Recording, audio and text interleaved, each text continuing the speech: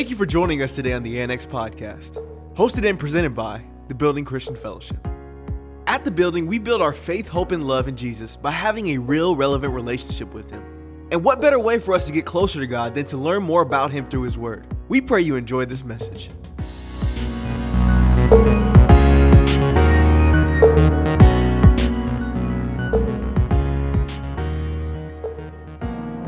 Good morning. TBCF. Are y'all ready to be empowered and infused with hope this morning? Well, y'all don't sound like it this morning. Look, I'm Pastor Donald, the teaching pastor here at the Building Christian Fellowship, and we are continuing on in our series of the Hope Quotient. And this morning, our subject is unleashing hope in the church. Unleashing hope in the church. And as you can see, we're going to be doing another panel for you guys. But this one I'm excited about because for the first time in forever, man, we are going to be blessed to be able to hear directly, quote unquote, from the horse's mouth, our pastors, Pastor John and Pastor Kaiya, here at the Building Christian Fellowship. Could you please give them a warm welcome as they come this morning? Hallelujah.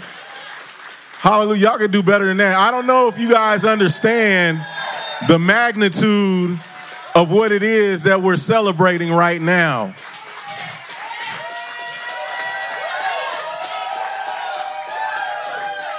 I believe that we're looking at a situation that was as good as dead.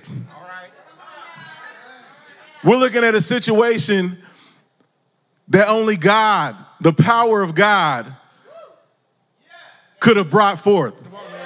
Money couldn't buy it. No deals on the stock exchange. No, we couldn't have sold all of our goods to make happen what God made happen here. So we get to hear this morning straight from our pastors. Because I think that's a great way for us to, nothing but a walking miracle of God. Hold on. I need you guys to understand that it's not just the miracle of Pastor getting a new heart, but Pastor Kaiya has actually walked through something that the average woman would have broke down and been gone about. I don't think you guys understand. So you're looking at two miracles right here, the two that have become one. Go on and have a seat before I keep going. Hallelujah. Man, I don't think y'all understand. Hallelujah, hallelujah, hallelujah, hallelujah, hallelujah, hallelujah, hallelujah, hallelujah. Hope against hope. Hallelujah. Hallelujah. Thank you. Man, you know what? So before I jump into asking you guys questions, we gotta kind of go through a timeline. I know that this is not the time that we're gonna talk and go in depth as to what you guys experienced while you guys weren't here, but we need to kind of backtrack because we're unleashing hope, and so we need to allow the people, those that are maybe eavesdropping on us, because I know that some of y'all are out there. Some of y'all watch us and y'all don't comment, y'all don't say nothing, y'all just we see you though eavesdropping, but we see you. We know you out there in the interwebs, peeking in on what we doing, what God is doing. You know what I'm saying? But if you can you guys kind of give us a little bit of a timeline as to going here? So TBF started when? 2009, June. June 2009. Okay. Now, Pastor, please explain to us just real quick what the condition is that you were diagnosed with prior to starting the church. What was it? It was called idiopathic dilated cardiomyopathy. In layman's terms, what's that mean? What does that mean? I had an enlarged heart. An enlarged heart. Wow. Okay. Big heart for a man after God's own heart. Yeah. Yeah. And so with this condition literally means life or death eventually, correct? Correct. Okay. So you basically got a diagnosis of death. And what year was it that you got the diagnosis? 2004. 2004. So 5 years after getting a diagnosis of death, you decided to give God a yes and start a church of all things. Pretty much. Okay. And so that's where everybody here is sitting right now, in the church that you said yes to God about after receiving a diagnosis of death. Yes. Okay, just making sure that we're tracking right, okay? So fast forward, I believe it was 2020. 2020, was that summer of 2020? Yeah. Yes. What month was that? June. June 2020, you had a stroke. Yes. And as a result of that stroke, what happened? I wasn't able to talk. Lost his speech. Lost his speech.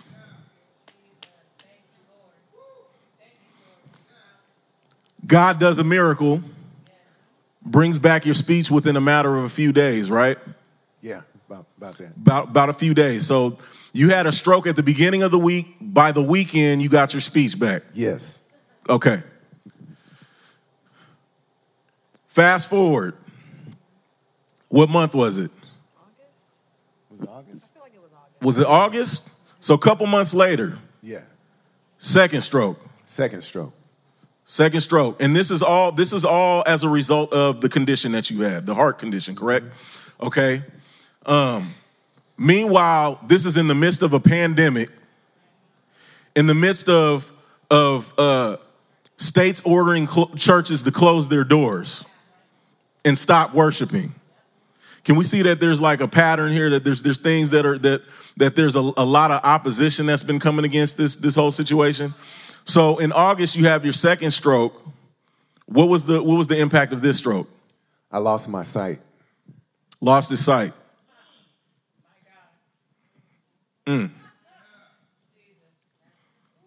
Lost speech, got it back.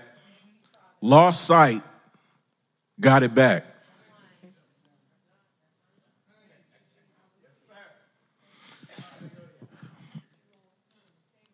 And yet still remain faithful to the yes that you gave God. I know people that done lost less than that.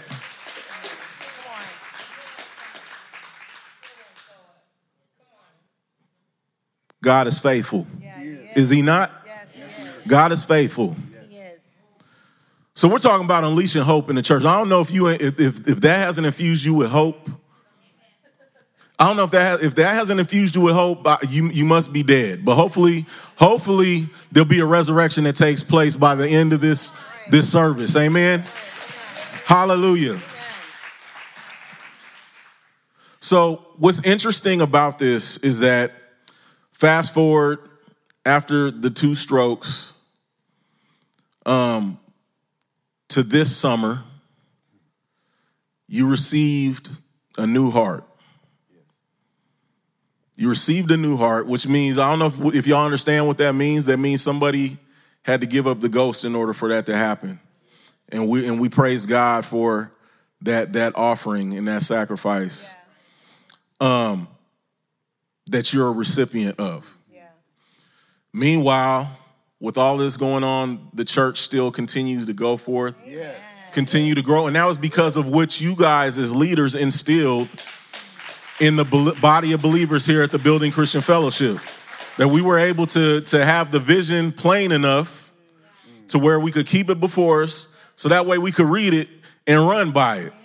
Amen. So what has happened as a result of that, I know I've given you an introduction, but I want you guys to introduce yourselves, because what's happened because of a result of that, while you guys were gone, there have been people that have been added to the church that never knew who you were. So please go ahead and introduce yourselves and reintroduce yourselves to the Building Christian Fellowship. Hello, my name is Pastor Kaiya, and I am the helpmeet of this guy. And I take my position of a helpmeet very seriously. Come on. Because the Lord has called me to help him meet a standard in his life. When the Lord had him in mind and had the vision in mind and had the call in mind, he also had the help in mind. Yeah. And because I know that there's grace and there's provision for me to do what I'm supposed to do for him in order to glorify God. So my name is Pastor Kaiya, and I am his helpmeet. Yeah. Wow. Man. How can you not be successful with a helpmate like this?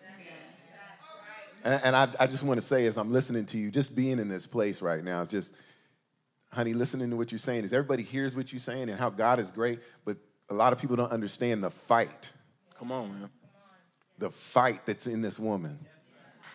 There is a fight, a tenacity, a strength, a power that is in this woman that has kept me going, and not just kept me going, but keeping her family going. Yeah.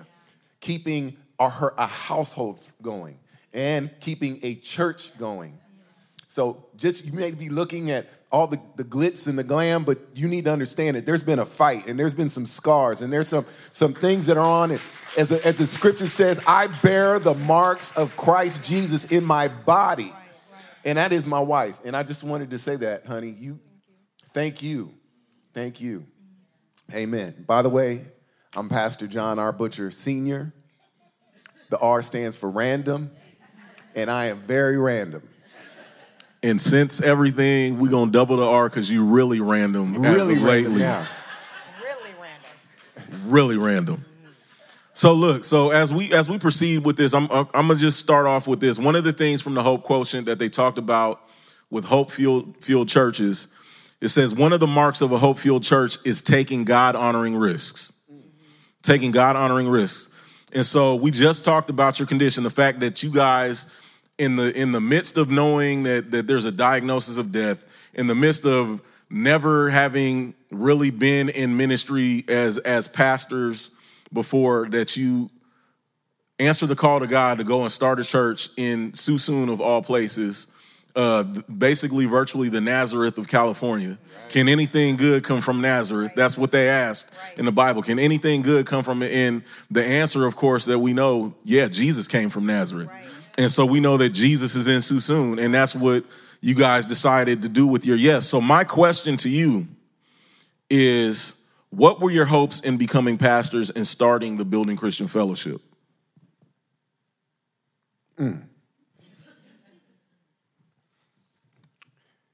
I know we only got so much time because the randomness is starting to kick in. Yeah, we between both of us up here, we got you. All right. We're gonna keep you on the tracks. Our hopes of becoming a pastor, I think more like, if you guys know us and know the story for us, and Kai and I, we decided that when we ventured out to start what you now see, we came out just doing a Bible study. And for the Bible study, we had a group of people that decided to go other places because we just had hopes of going somewhere to serve. Yeah. And we just hoped to find a place. But every place we went to, we just didn't fit in. Mm-hmm. And people have spoken over our lives and stuff like that. And I'm just one of those guys that's like, yeah, right, okay. But the Lord never really told me, you're going to be pastors. So I never really had the hope to become a pastor. The hope that was in both of us was just to serve. Yeah.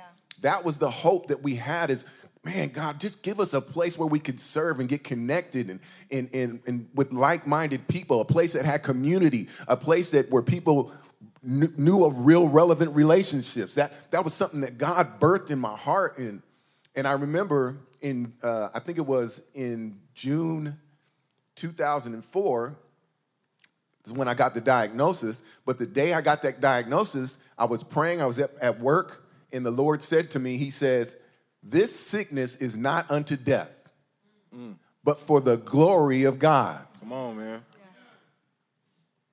You guys know that Scripture isn't just for a season. The word is forever. It's eternal. It's living. And when God speaks a word into you, he means it for the rest of your life. Not for just this season God has spoken. No, he speaks it over your life for you to walk it through until the end of your life.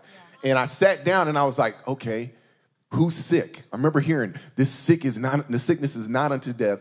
So what I ended up doing is I started praying for somebody that was sick. I said, somebody in my family's sick. And I was hoping that somebody in my family would get healed. And then I go out to my doctor's appointment because I work at a clinic. And there's the day I came out and said, you're sick. And I guess that sickness person was me. Boom. Yeah. So to go on with that, at that point, I just remembered saying, man, if we're going to do this with the Bible study, we need to keep going. And I had a guy come to me one day and introduce me to somebody else. We're just walking around, and he said, you're my pastor. He said, hey, this is my pastor. Right. And I was like, excuse me? And I was like, dude, I'm not a pastor. The guy says, yes, you are. I said, no, I'm not. He goes, you pour into me, you disciple me, you love me, you tell me the truth, you preach the word to me, you are my pastor. And so at this time, every Sunday, we'd have a line of cars outside of our house, and they would say, hey, we're going to come with you guys to whatever church you picked to go to that Sunday. And so every time we'd show up to a church, we'd show up with like 40 people. I'm like, hey, this is John. Was like, hi, I'm John. This is my wife, Kaiya, and these are all our friends, and we're just looking for a church. And so we would be first-time visitors of like 45 people everywhere we went. And everywhere we went, we were like, we'd go to lunch afterwards. We're like, what do you guys think? We're like, it wasn't it. And about a couple of months of doing that, I believe it was like one of those lunch days, we were like, well, maybe we are it. And maybe that's what it is. Yeah. And so those Bible studies in our living room on our couch became, it turned into a church. Mm-hmm. And I remember before we accepted that call, I remember I had a dream and I had a vision that John and I worked at a restaurant. And it was like a really small, like pizzeria, Italian type restaurant. And I remember John and I, we had these white towels over our arms. And so we were really serious about making sure everybody felt welcome and every table was taken care of. And I remember that. And I remember the cloth. And when I woke up, I told John about my dream, and he interprets dreams, if you guys know. If you guys ever have like weird dreams, call Pastor John. He'll be like, what the Lord is saying is. So I remember after I told him about the dream, he says, that's the heart the Lord wants us to have with the church, the building. We're just servants. They're coming there to eat of the food, and it's not us. It's the Lord. It's the living bread. But we are there to be sure that they have a place to sit. They feel welcomed, that it's a hospital, that they'll get help, that they'll get fed, and that they feel welcomed. And so since then, we've carried that heart of that dream of just being servants. Yeah, a place that would be filled with hope, a place that's filled with real relevant relationships. Yeah.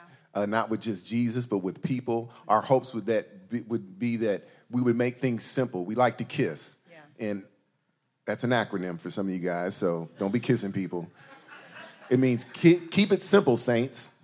That's what we wanted here. We wanted a place, and our hopes was that people would come and listen, you guys, I don't know about you, that some people in here been in church all their life, and they know church like anything else, but they have never really know Jesus. Yeah, know church, but not the Bible. Right. Or the Jesus that the Bible talks about. Right. So we wanted to show people what Jesus really looked like. That's why you get so many people. There's an exodus of people leaving the church, and we didn't want that. We was like, no, this is what the real church looks like. And my hope and our hope for this church, not even back when we decided to start it, because I was going to read the scripture in 1 Corinthians 3:9 is for we are God's fellow workers. You are God's field. You are God's building.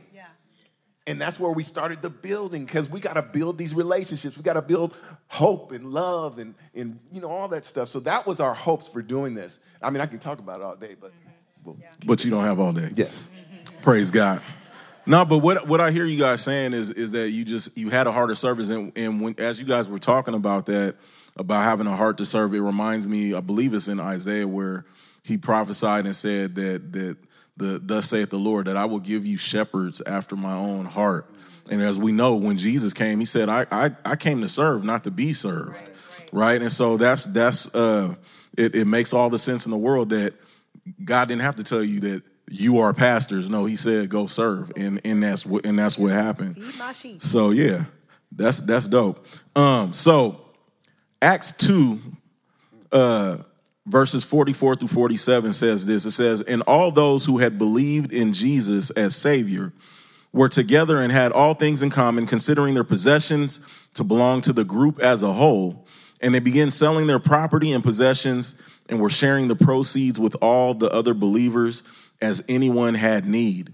Day after day, they met in the temple area, continuing with one mind and breaking bread in various private homes. They were eating their meals together with joy and generous hearts, praising God continually and having favor with all the people. And the Lord kept adding to their number daily those who were being saved. Yeah. So my question to you is this. I'm gonna ask Pastor Kaiya this. Pastor Kaiya, the church, as of lately, we see all these conflicts, these back and forth, these debates about the church, because the church that we see being advertised is always about we're against this, and they're not known for what they're for, but known what they're against, and it's caused a lot of friction in the case of evangelism and so on and so forth. People are being repelled from the church, not being compelled to come into the church.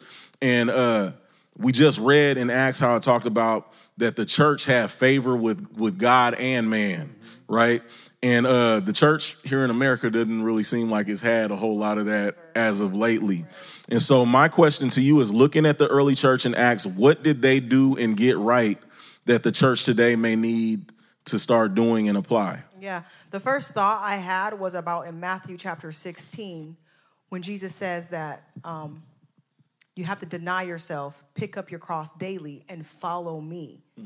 And so Jesus came to disciple a nation into learning how to undo what the flesh has taught us how to do every day of our lives.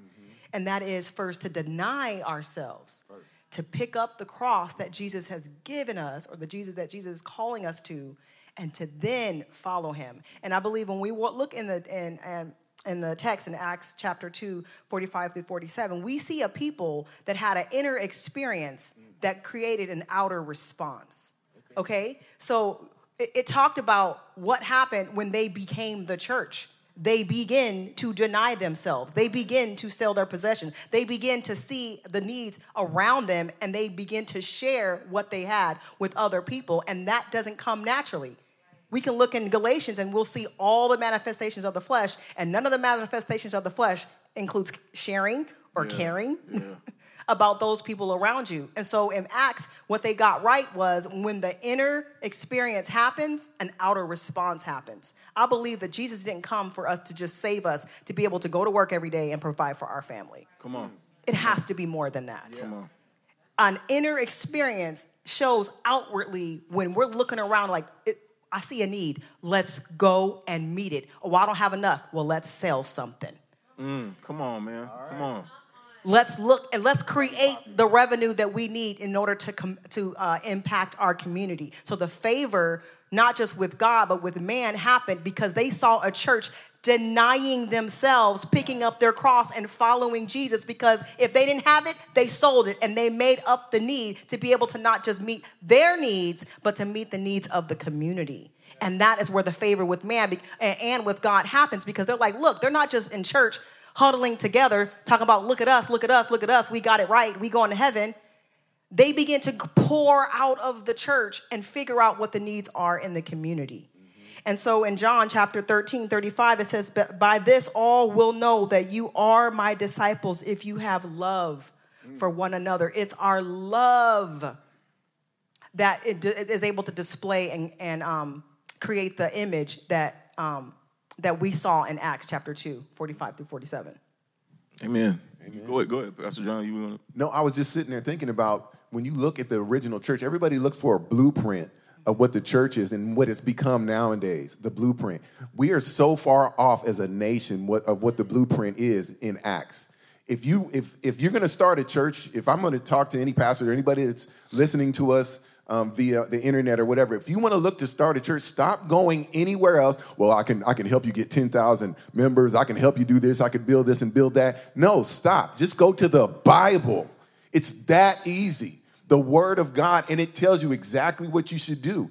And that's what Acts chapter 2 is telling all of us. This is what it is. And that's where we have to get back to as a church, keeping things simple. Yeah. Because church is just a place for a community of people that believe on Jesus Christ, right, and not sitting in a place sitting over that good news. We should be getting charged up and going out. How do you think communities got big and well? Not in the churches getting big, but getting big outside, like in Suisun. Suisun needs revival right now. Revival is what happened in Acts chapter 2. Yeah.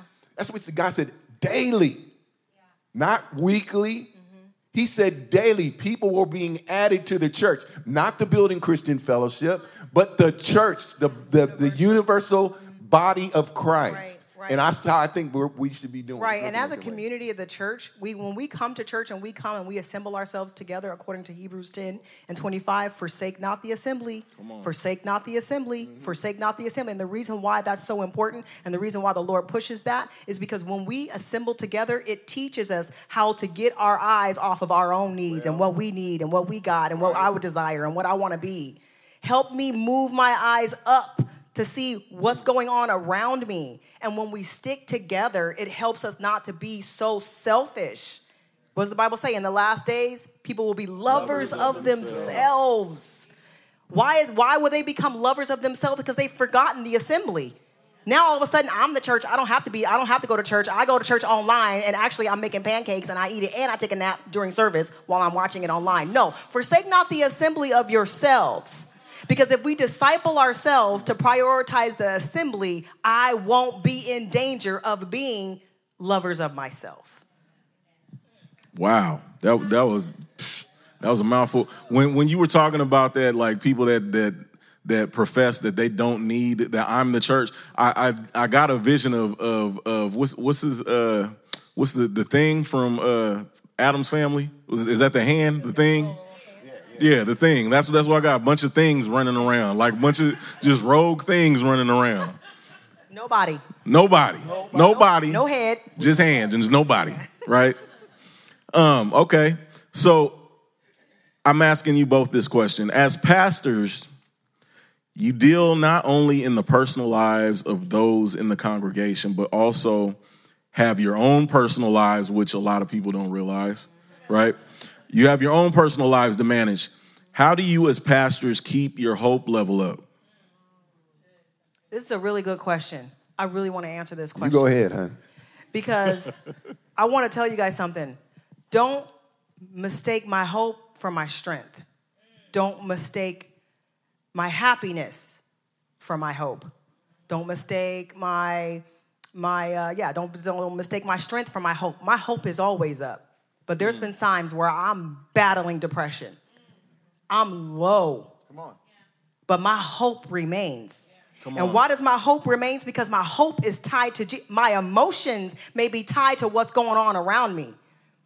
My husband's in the hospital bed, and I'm feeling like he's ready to tap. Come on. I've been low. Come on, Kyle.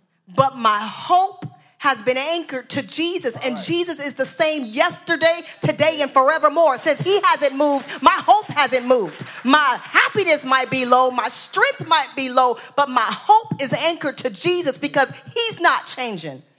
Psalms, you guys, Psalms chapter 27, verse 13, 14. Let me give you this. Psalms chapter 27, 13 through 14. It says this: I would have lost heart.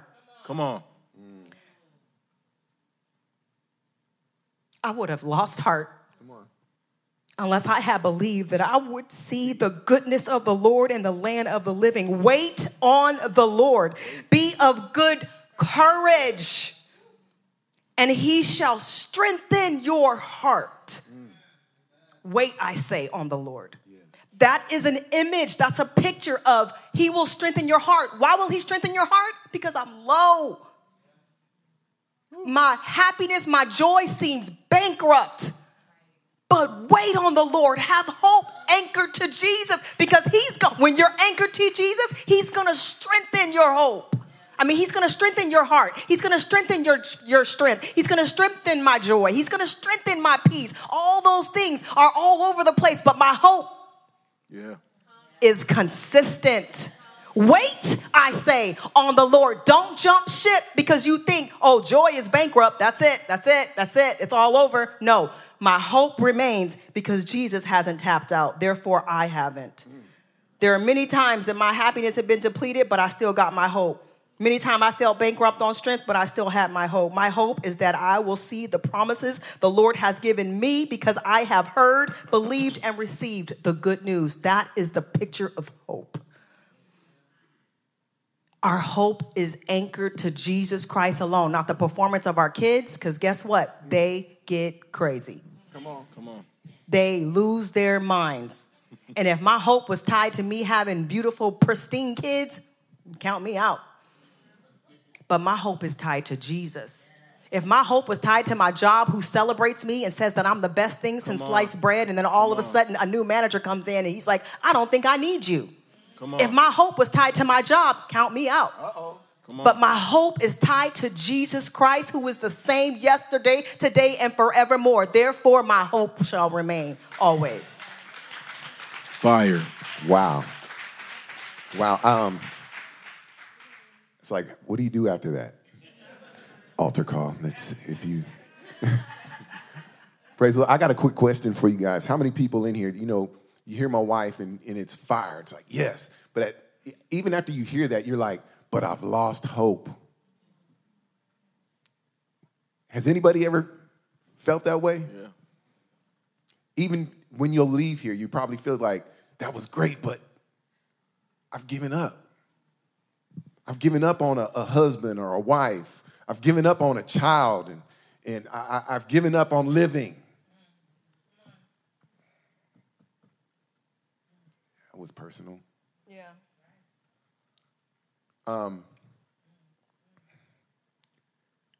Was it Romans chapter 8:25? It says, but if we hope for what we do not have yet,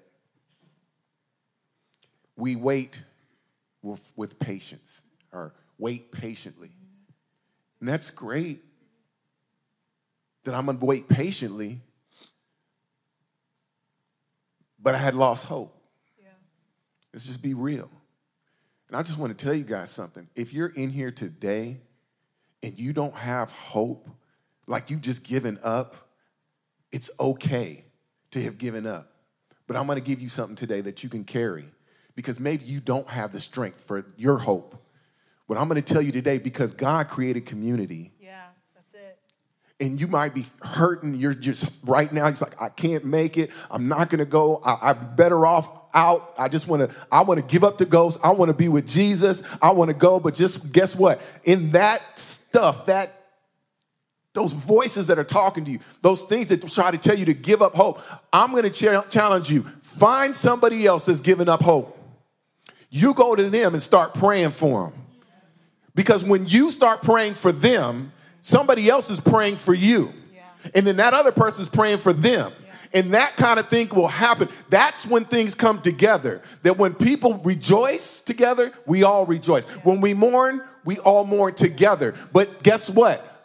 When I was laying in the bed and I didn't have strength, when I had given up hope, the church began to pray because I gave up hope. My wife was trying to say the words to keep me alive. Yeah. But you, the church, while you were trying to have hope for your own self, you put away your selfishness. Come on.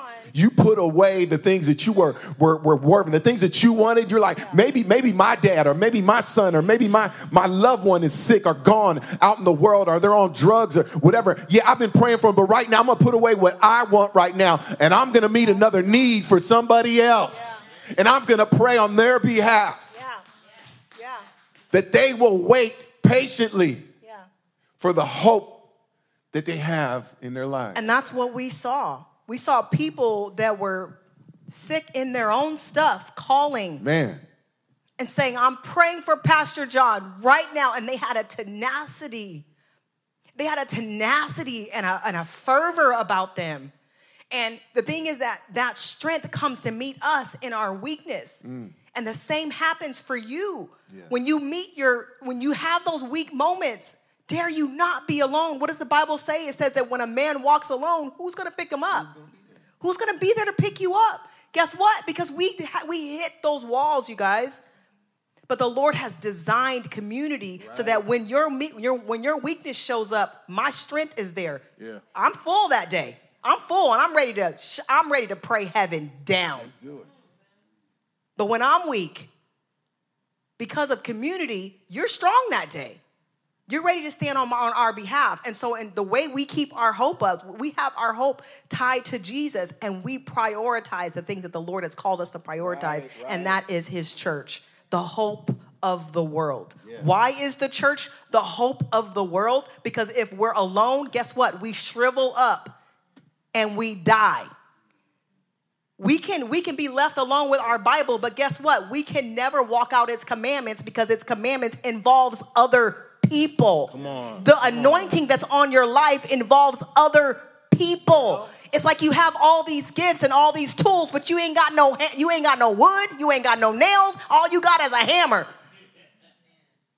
Forsake not the assembly of yourselves, as is the manner of such. Hebrews 10:25, tattoo it. Go ahead and tattoo it to your shoulder if you want, so that you won't forget. But the things that the Lord has called us to and the things that the Lord has put in us to come out, like rivers of living water, guess what? It's for other people to drink of. Right. Amen. Mm-hmm. Amen.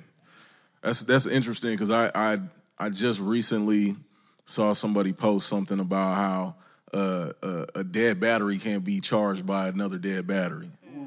You know, we are called to keep our light on. And sometimes we just sit and we have to sit still. We're not always driving with our lights on. We're the vehicle, but we're not always moving. We got to keep our lights on. And even if that means sitting there keeping our lights on, eventually the battery will run out. But then all it needs is a jump to be back on again. But we need community. We're created for community and nothing less. That's really good that you pointed out about the fact that we got gifts, talents, and abilities, and they're not meant for ourselves. Right. They're meant for the good of others and for the glory of God. Right? And so it's important for us to understand that a church is a community of families. Right? So this leads us into our next question.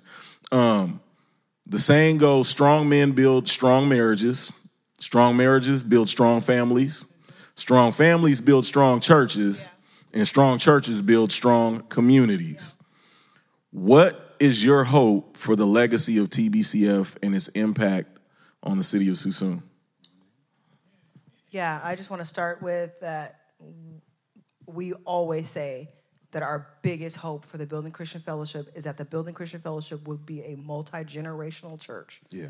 That when it is time, that we are passing it on, that our children and our children's children will be a part of this church. That is our greatest desire and hope. Yeah, I think Proverbs chapter 13:22 says, a good man or woman leaves an inheritance to his children.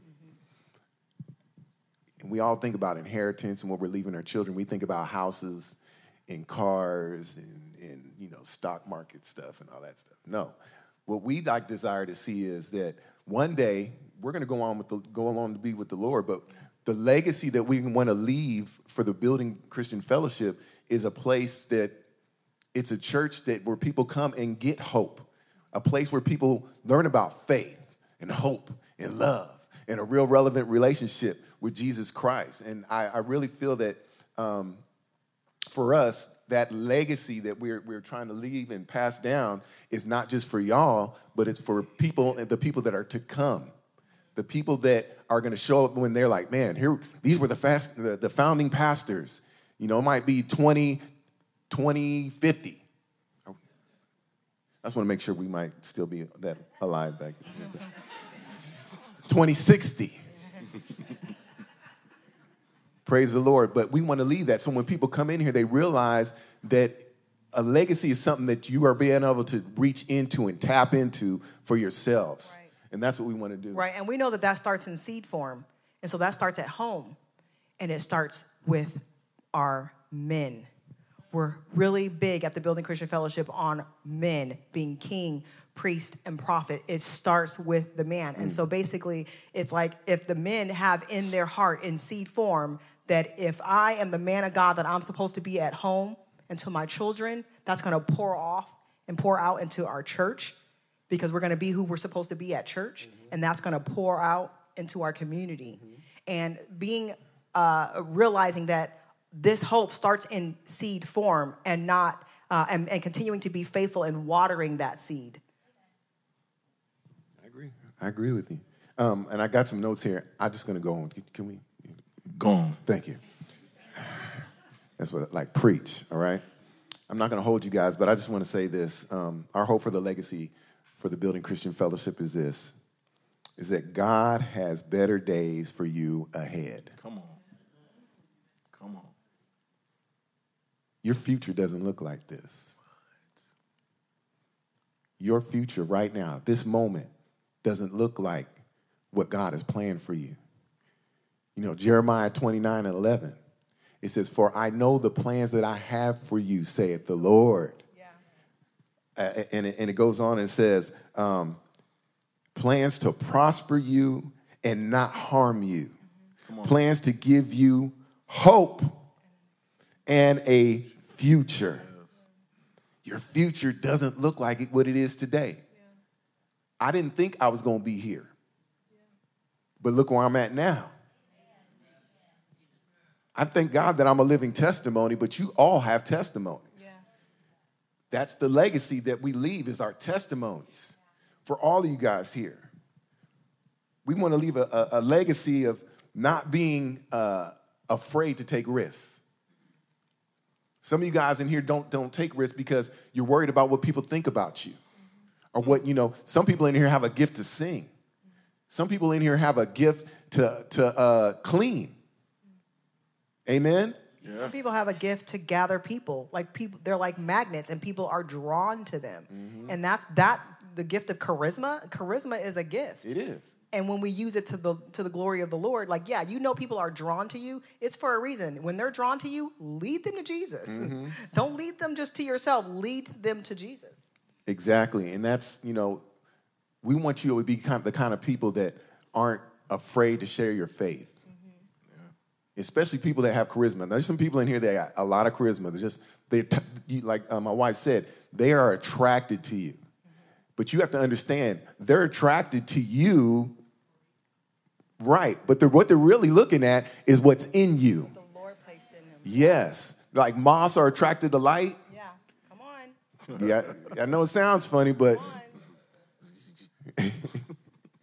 So, you know, we read Acts and we shared what we thought about Acts and everything else like that. But I also want to leave you with this, is the Building Christian Fellowship, the legacy that we want to leave is basically this, that we are a church that believes that cemeteries are the best places for resurrections. Yeah. You guys are like, okay, what are you talking about? Talk about it. There's so many dead things in our lives right now, but this is a good place to come bring it. Because the cemetery is like a place where just death. Yeah. But we only think about death. No, the Building Christian Fellowship is a place that'll say this: after the third day, he rose from the dead, and he ascended into heaven. There's an ascension that happens here at the Building Christian Fellowship. When you come in a place of community, when you come into a place where you find other people that are just like you, doing life together. I'm tired of doing it. Look, I can go to anywhere and there'll be 1,000 people and I would never know one person's name. Yeah. We need to be a church that people have problems, dead issues, dead things in their lives, but because we come together, things, what does it say? What is it? Something brings back to life? It's a commercial. You know what it is. GE brings good things to life? Yeah, something like that. You guys, you were supposed to help me, Atira. He's random. He's random. I'm random. He's random. But being that the Building Christian Fellowship is a safe place, it's a safe place that maybe your faith did die a long time ago. Right. Like maybe the Lord used to be your first love. But honestly, you've been stagnant for a long time. guess what? The building is a safe place. Nobody's looking at you like, wait a minute, it looks like you don't pray often. No, no one's going to say that to you. You know why? Because this is where we build our faith. You guys, we build our hope again. We build love and we build it's a building place. And we're all at these different stages of building. You know, some of us, maybe some of the elders, because of some of our experiences, some of the things we went through, or some of the things that we have decided not to let go of. Because a lot of times, sometimes it's just a matter of not giving up. And that's where a lot of times our experiences are different. It's because one decided to tap out and the other one didn't. Wow. Yeah. And a lot of times being a leader, it doesn't mean that I know more than you. It's just I already know. You may quit, but I'm not. Right. You may start showing up, but I'll be here every week. Yeah. That may be the difference. So listen, this isn't a place where you come in and all these people, these talking heads come up on the platform and they know all this stuff. It's just, no, one has a resolve that I'm going to continue to build my faith. I'm going to continue to build my hope. I'm going to continue to build my love and real relevant relationships, whether I get sick, whether I get a diagnosis of death, whether my kids start acting up. Guess what? My hope is still the same, and I'm going to continue to build faith, hope, love, and a real relevant relationship. This is a building place, and we're all in process. And it's okay, and it's a safe place, because guess what? Where you're weak, I'm strong. Where you're strong, right. I'm weak. But it's okay, because we're all building together. Amen. Amen. Amen. Hope starts here. And here we grow. And here we grow. Yeah. Yes, sir.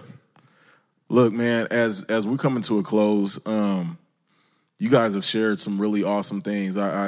I like the fact that you touched on what I was about to close with anyhow, which were the 5 hope factors. Number 1 being the fact that believe in God that there's better days ahead. Yeah. I know for me, what's helped me maintain my hope personally is just like Pastor Kaiya was saying, like my emotions might be tied in the circumstance and the situation that I'm in, but I've always maintained hope, and I've always heard the voice of the Lord say that your story doesn't end like this. Yeah. This is not the end of your story. And that would cause me to be able to muster up the fight within me to have the tenacity to be like, yeah, I refuse to let my story end like this. And we need to learn to develop that, and we learned to develop that by being around other believers. Like Pastor John said, when you're down, that's a good indication for you to go and help somebody else out. Right. Because it reciprocates. So the first one is believe God has better days ahead. Yeah. Believe that God has better days ahead. The second one is take God-honoring risks. You know, to build up your faith, to build up your hope, and to literally build up your love, because faith and hope work by love. It doesn't matter how much faith, how much hope you have, if you ain't got the love that causes it to work, the battery, the power, the dunamis that causes it to work, you might as well forget it and hang it up. And so for you to really build up your love, you have to take risks. Love is an action. Yeah. It's not just a feeling. Because there's people in my life that I've been called to love on that I don't feel like loving on at times. And I know some of y'all can relate to it. But we have to, if we want to honor God, we have to learn how to take risks that honor him and get involved. You sitting back and seeing that how something could work better, but you just withholding, that's not God honoring. You need to take a risk and get involved and enlarge your circle. I know that from experience, because I'm a master border builder. I'm a master boundary builder. And I build my walls and don't build them with gates. But I had to learn how to build my walls with gates, so that way I can let in who needs to be let in and let out who needs to be let out. Amen. So understand that you're going to have to take God-honoring risks. Yeah. Amen. Thirdly, you need to learn how to unleash compassion. What do I mean by that? I mean that, just as Pastor was talking about, some of us are afraid to evangelize. We're afraid to share our faith with somebody. And a lot of that has to do with the fact that we too busy growing in church and religiosity that we haven't grown in the Word of God, that we haven't grown in Christ. Many of us grow in church, but we don't grow up in Christ. And that's why we have classes like EHS, where you can learn about yourself so you can learn about God. You can be self-aware. And so what happened is, when we look at Acts, the reason why they were good at evangelizing is because they understood that good deeds leads to goodwill, which leads to openness to the good news.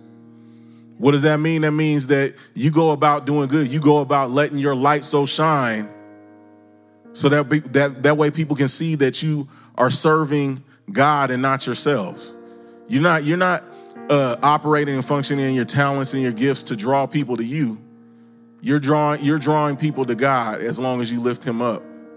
And so you have to make sure that you mix some goodwill and some good deeds so that way you can share the good news and be effective at it. Fourthly, you need to be known by what you're for and not what you're against. I know some of us are antagonistic by nature. Some of us like a good debate. It's easy to let somebody know what you're against. It's easy to go out there and say, man, I'm willing to die for this, but are you willing to live? Because that takes a commitment. Because there's going to be some days that you feel like, nah, I don't think I have the will to go on. But yet you press on because hope remains. Listen, revival. Pastor touched on revival when he was just speaking today. He talked about how revival has been assigned to the city of Susoon. Here at the Building Christian Fellowship, we're making that our business to make sure that revival happens in the city of Susoon. And revival doesn't happen when men become more religious. It happens when men become more like Christ.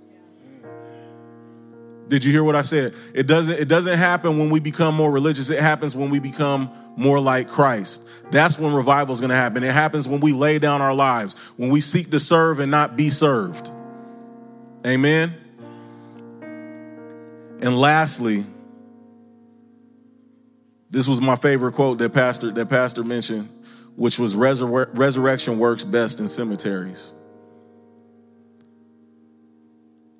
Some of you guys think that you're just going to a job. No, you're going to a cemetery. And you carry the resurrection power within you. You're not there just to punch a clock and earn a paycheck. You're there to cause dead things to come to life. God desires to use you as the vehicle and the means and the tools to bring dead things to life. When you go to the store, you go into a cemetery. There's dead things there. Some of you guys go to school, you're going to cemeteries. There's dead things there, and you carry the resurrection power within you. If God can raise his son from the dead, that same power that defeated death can give you power to live. Amen? And let me finish with this. And you heard Pastor Kaiya say it, Hebrews chapter 10. We got that scripture? Hebrews 10:25, not forsaking or neglecting to assemble together as believers, as is the habit of some people. Some people have developed a bad habit of forsaking the fellowship. Some people, the perfect storm was the pandemic for them to forsake the fellowship. I was surprised to believe that we're already a year past it, a year and some change past it, and people are still using that as the excuse. Hold on, pastors, I don't want y'all to go. Okay. And they're using that as the excuse of forsaking the fellowship. Some of us in here that have not forsaken the fellowship, we need to realize that we carry the resurrection power. We need to go into the cemeteries and get some of those that are using the excuse, that have developed the bad habit of forsaking the fellowship. Not forsaking the fellowship of the believers, as is the manner of some. But we need to come together and encourage one another. Encourage one another on a daily basis as we see the day approaching. What is the day they're talking about? Jesus is coming back, y'all. Jesus is coming back. Jesus is coming back. Jesus is coming back. It's not some myth or some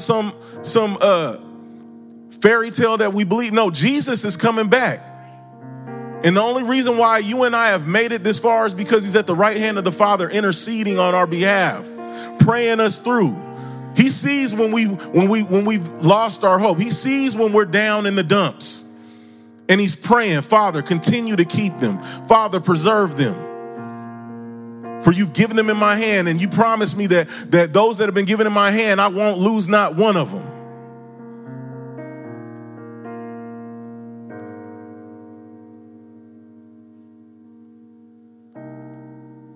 We've been called to the business of hope.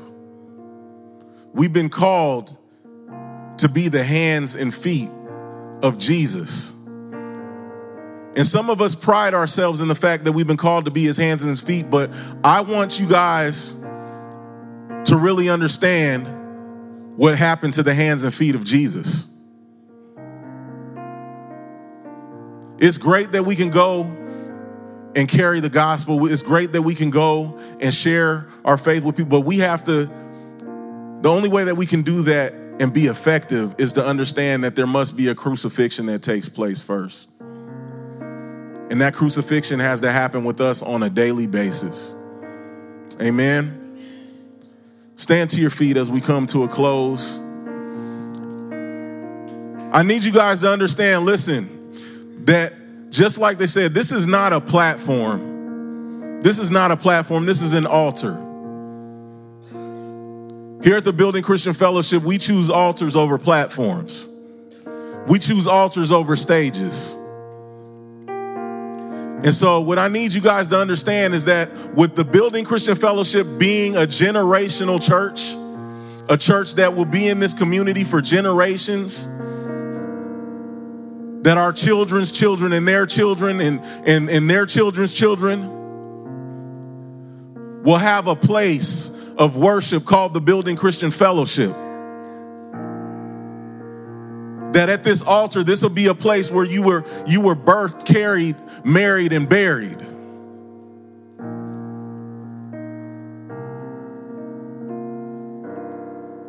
We've been told that the plan that God has for us is not pocket-sized.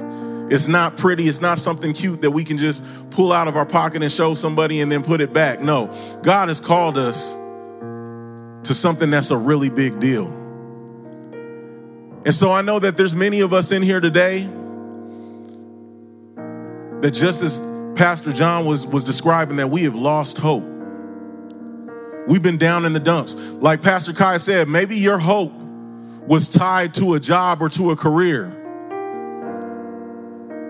only for you to find out that, you know what, that they let me down because you allowed them to hold you up.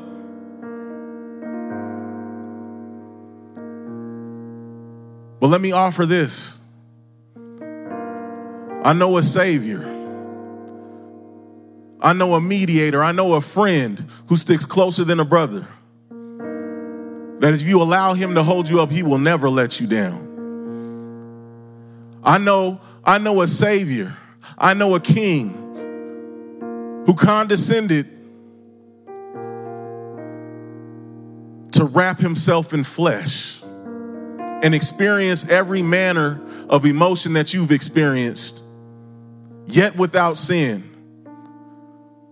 who conquered sin and the grave so he could give you life and life more abundantly. If you have not received this King that I speak of, whose name is Jesus, if you have not received the truth, who is not a thing but is a person, whose name is Jesus, I want to invite you to come to this altar so we can pray with you. And you can receive that resurrection life. You can receive the hope that we've been talking about today. Is there anyone in here that's like that? Is there anyone in here that has not entered into a relationship with Jesus Christ? If that's you, I want you to come up here so we can pray with you. Hallelujah.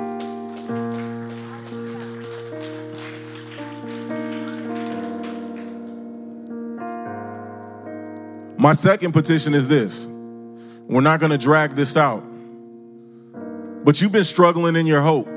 You're a believer. You've been struggling in your hope. You've been afraid to share your faith.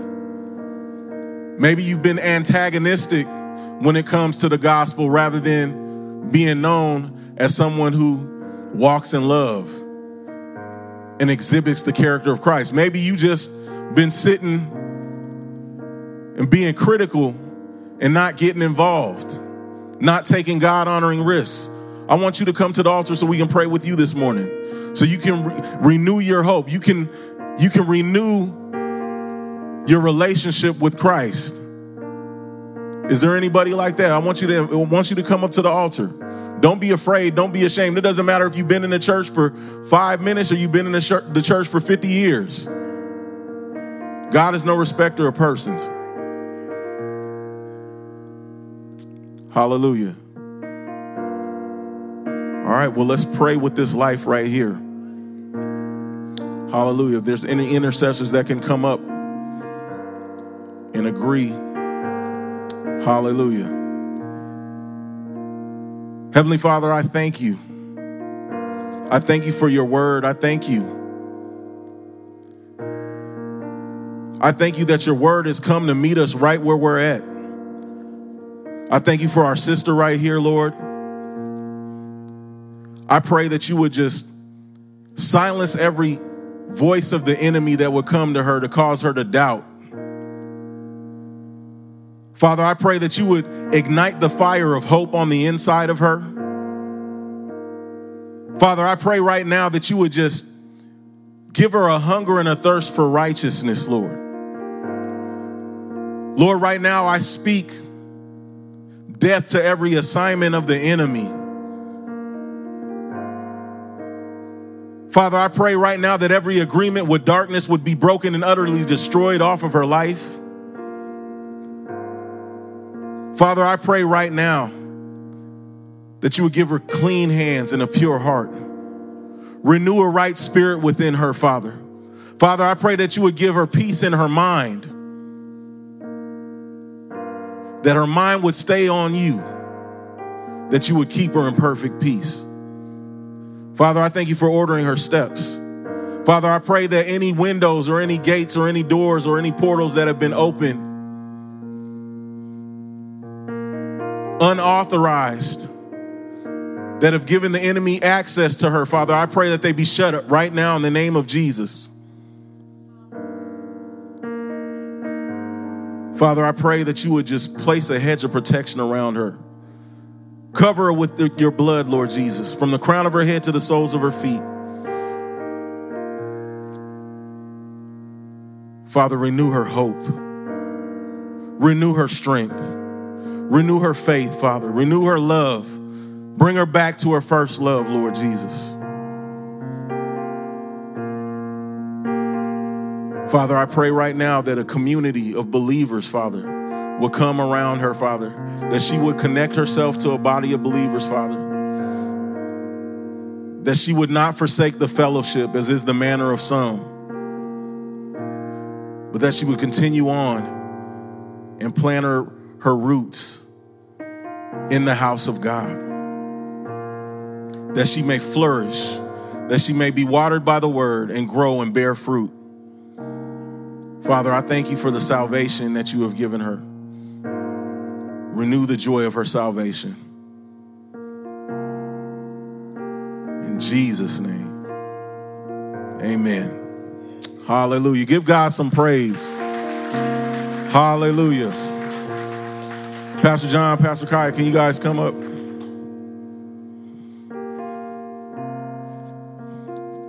Hallelujah. I want to pray for you guys. I don't know if you guys really understand how hard it's been for Pastor John and Kaiya over this time that they've been gone, that they've been dealing with all the things that they've been dealing with. Just as hard as it was for them to be away, it's been even more of a challenge for them transitioning back. And I just want to pray over them, and I need you guys to also join in agreement in praying with them that this transition back into ministry, active ministry, would go as seamless and as smooth as possible. Amen. Heavenly Father, we thank you for our pastors. We thank you for Pastor John, Pastor Kaiya. We thank you, Father, that you continue to keep them united as one, Father. I thank you right now that you are greater, Lord, that you would show them that you are greater than any challenges that they have come home to. Father, I thank you that you show them that they are still the ones that you chose for the job. Father, that they will not feel that they are out of step or that they are out of practice because they've been away, Father, but that you have strengthened them in their gifts, in their calling, in their abilities. Father, help them to see that it was a time of rest that you called them to. Even though they were actively bound, that it was an active rest. Father, I thank you right now that their confidence is greater than ever before. Father, that their strength is greater than ever before, that their faith is greater than ever before, that their vision is clearer than ever before. Father, I thank you for girding them up with strength. Father, I thank you that they are able to see farther than they've ever been able to see before. Father, that you have increased them in wisdom, that you have increased them in knowledge. Father, I thank you for giving them ears that are even more sensitive to hear your voice than they were before. Father, I thank you for giving them dreams. I thank you for giving them visions. And I thank you for a prophetic word in their mouths, Father. Father, I thank you that they operate in an authority that they never operated in before because they know you in a greater and deeper way. Father, I thank you that their conviction is even stronger than it was before. That they would preach the word flat-footed, unadulterated, unhindered. That they would speak with authority, Father. That they would speak and the miraculous would happen. Father, I thank you for leading and guiding them, ordering their steps. And I thank you for the mantle of leaders that you've placed on them, Father. That they are pastors. Father, I thank you that they are shepherds after your heart. And I thank you, Father, that they will be conduits of revival in the city of Susun. Father, I declare that whatever they put their hands to will prosper and have good success. So, Father, I pray that you would help them, that as they've been given this new authority, Father, that you would help them to guard their mouths, that they would watch the way that they speak. Father, that they would not speak as what they see in the natural, but that they would speak according to what they see from their heavenly seat.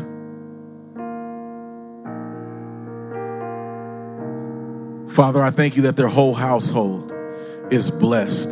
I thank you that peace be multiplied in their household. Father, I thank you that you would shut every door that the enemy has tried to jimmy and get his way into their household right now in the name of Jesus, whether it's through their children, whether it's through a neighbor, wherever it is, Father, I pray that the way be shut in Jesus' name, sealed in Jesus' name, that the blood of the Lamb be around every doorpost in Jesus' name.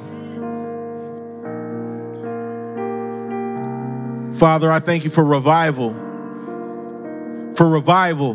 that it will start in their home and that it would spill out into their neighborhood and that it would spill out into the community, Father. I thank you that revival would break forth in their home. Revival would break forth in their marriage. Revival would break forth in their family.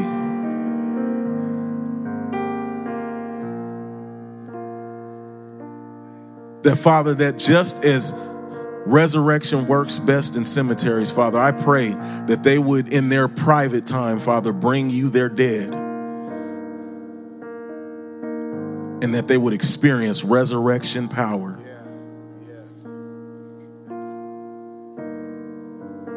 Father, I thank you. I thank you that their testimony is greater than just what we've experienced. It's greater than the heart transplant. That their testimony will go on for generations.